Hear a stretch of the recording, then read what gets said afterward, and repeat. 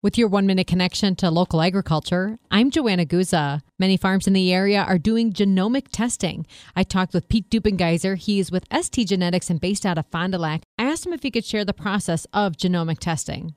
Yeah, so basically you're taking a tissue sample, looking at the DNA, and so that we can look at, numerous traits, more than we'd ever want to, see or discuss, just an enormous amount of data.